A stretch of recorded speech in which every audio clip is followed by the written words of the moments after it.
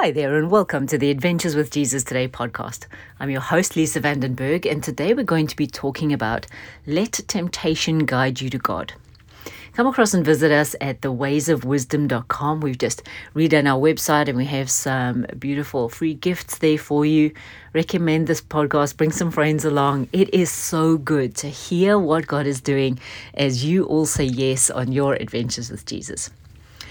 So I was just getting ready for the day this morning, putting my makeup on, and something's been happening to me recently. As I've been sharing things, people have been coming up to me saying, "Wow, Lisa, that's such amazing revelation. Or, Lisa, I never thought of it that way before." And one of the temptations that is common to me is that I can get prideful and go, "Oh, wow, yeah, I'm a great teacher. I'm a great wisdom flows from me, etc." And it's one of the ways that the enemy tries to tempt me.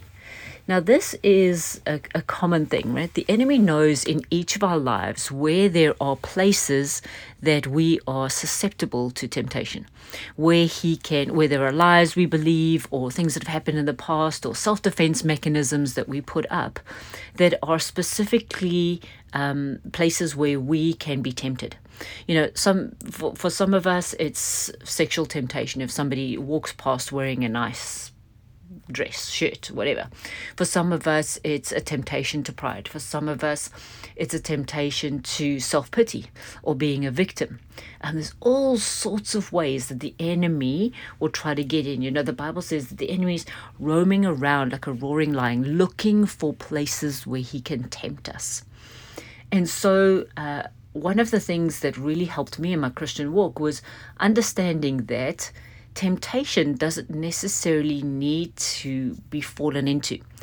Jesus prayed in the Lord's Prayer. He said, "And lead us not into temptation, but deliver us from evil." And it's such a beautiful way that Jesus was talking about realizing that temptation is not only something to be avoided at all costs. We can realize that we're being tempted and then go, "Oh no, I did that again and I'm so useless," or "I don't have enough faith," or "When am I ever going to get over this thing?" I don't know how many times I have said, and many of my clients have said, "I can't believe I'm going around this mountain again. I can't believe I'm going through this issue again. I thought I had it resolved," right? But when we realize that it's the enemy's job to kill, steal, or destroy. So he will find any little place in our armor, any little place that he can try to tempt us. He even tempted Jesus, right? This is how diligent he is at trying to find a way to trip us up. So this is great, because once we realize that, we understand the places where we are vulnerable, right? So I know that one of the places the enemy tempts me in is the place of pride. "Oh, Lisa, you know all that. Oh, Lisa, people are listening to you. Oh, Lisa, people want to read your book," right? I know that this is a common place that the enemy tries to get me. So as I was putting my makeup on this morning, I had another one of those thoughts, right? And of pride, like, "Oh, people are listening to your podcast." And as I had it, I realized that, I recognized that common place of temptation. I went, there's pride again. And when we can see it as something that the enemy is doing to try and distract us, instead of playing into it and beating ourselves up for doing it again. I could have said to myself, "I can't believe it. I've tried for so long not to be prideful. I know God doesn't like pride. I know God favors the humble." All of this stuff. I could have beaten myself up about it. But I'm beginning to realize that when I recognize the temptation, there's something I can do about it. And the Holy Spirit said to me this morning, "Lisa, let it lead you to God. Let it be like a warning light on the dashboard of your car that says, 'Hey, something's wrong, pay attention.'" So instead of beating ourselves up if the oil light came on in your car, instead of beating yourself up about, "I can't believe I didn't check. I haven't taken this car for its annual oil cleanse," right? Oil change. We could beat ourselves up, or we could go, "That's interesting. There's an oil light on my dashboard. Let me stop, pay attention to it, measure the oil level and put more oil in. So you use it as a way to trigger you to solve the situation. Or in our case, as a way to trigger you to go towards what God says instead of falling into the trap of the enemy. And so this is the beautiful thing of what Jesus meant. He knew we would be tempted. He knew he would be tempted. But he had the equipping of the word, the equipping of knowing who he was, knowing that God was with him, and he helped us to pray in the Lord's Prayer. Lead me not into temptation, but deliver me from evil. So good, right? So God's actually giving us a way to be able to turn this temptation from a pit we can fall into to a place where we can actually grow. So 1 Corinthians 10:13 just describes it so beautifully. I'm going to read it in the Amplified version, but please go and look at it in any version that resonates with you. And it says, no temptation, regardless of its source, has overtaken or enticed you that is not common to human experience. Listen to that. We all have temptation. Nor is any temptation unusual or beyond human resistance. So we're able to resist it. But God is faithful to his word. He is compassionate and trustworthy. He knows it's going to happen. He's not going, I can't believe you fell for that again. I can't believe it. Like, really, you have no faith? He's not doing any of that. He's compassionate and trustworthy. And he will not let you be tempted beyond your ability to resist. Listen to that. God is totally in this with us, and he will not let us be tempted beyond our ability to resist. Listen to this. But along with the temptation, he has in the past and is now and will always, past, present, and future, provide the way out as well. Isn't that so amazing? God knows that we'll be tempted. He's compassionate when it happens. He won't let anything be beyond our ability to resist.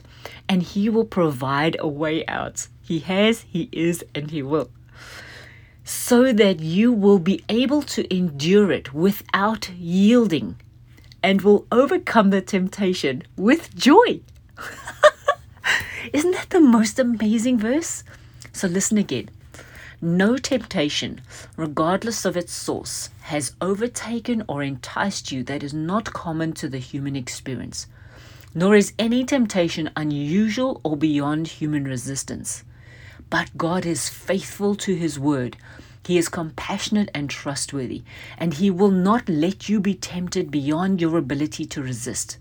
But along with the temptation, he has in the past and is now and will always provide the way out as well, so that you will be able to endure it without yielding and will overcome temptation with joy. Yes! So, the next time you are tempted, ask the Holy Spirit to show you, number one, Lord, where are the places where I am prone to being tempted? Where are the places where I'm prone to listen to the devil? So I know, for instance, that when I am tired or hungry, then I am prone to the victim mindset. I'm like, why did nobody make me dinner? Right? So I know that that's a particular weak point of mine.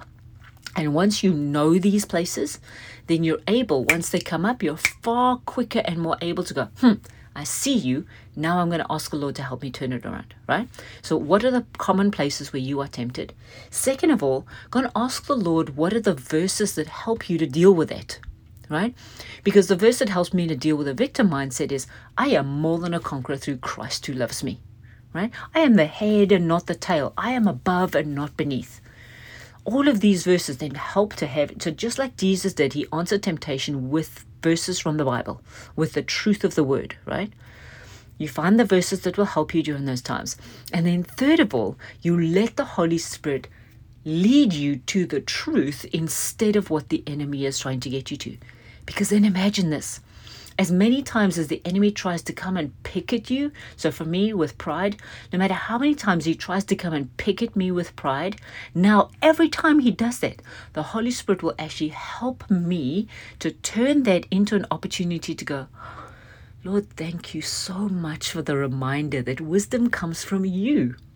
I just get to hear it and I get the astounding privilege of being able to send it out into the world.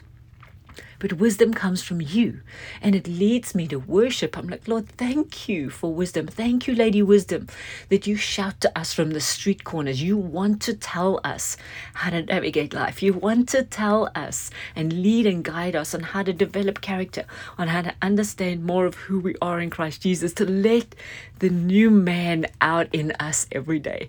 And every time the enemy tries to tempt, it actually turns into worship and adoration and awe of God. Isn't that the coolest thing? So I want to encourage you to follow these 3 steps. Just go, okay, Lord, show me where the common places are that I get tempted. Show me the Bible verses that will help me to remember the truth. And Holy Spirit, thank you that I get to rely on you to apply this truth and let it lead me into worship of God and awe of who he is at the same time. So good. So as always, Jesus is inviting you on an adventure today. Will you accept? Bless you, bless you, bless you. And I'll speak to you next week.